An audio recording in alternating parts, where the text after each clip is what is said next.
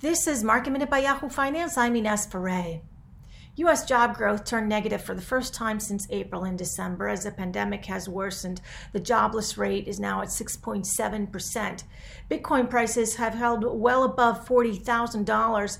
Elon Musk has surpassed Jeff Bezos to become the richest man in the world. Tesla shares are now trading at all-time highs above $800 a share, and the market cap for Tesla is above $800 billion. Micron is rallying today after its first quarter results, beating on the top and the bottom line, giving upbeat current quarter guidance, saying that the market for DRAM chips is on the rebound. For more Market Minute news, make sure to head to yahoofinance.com.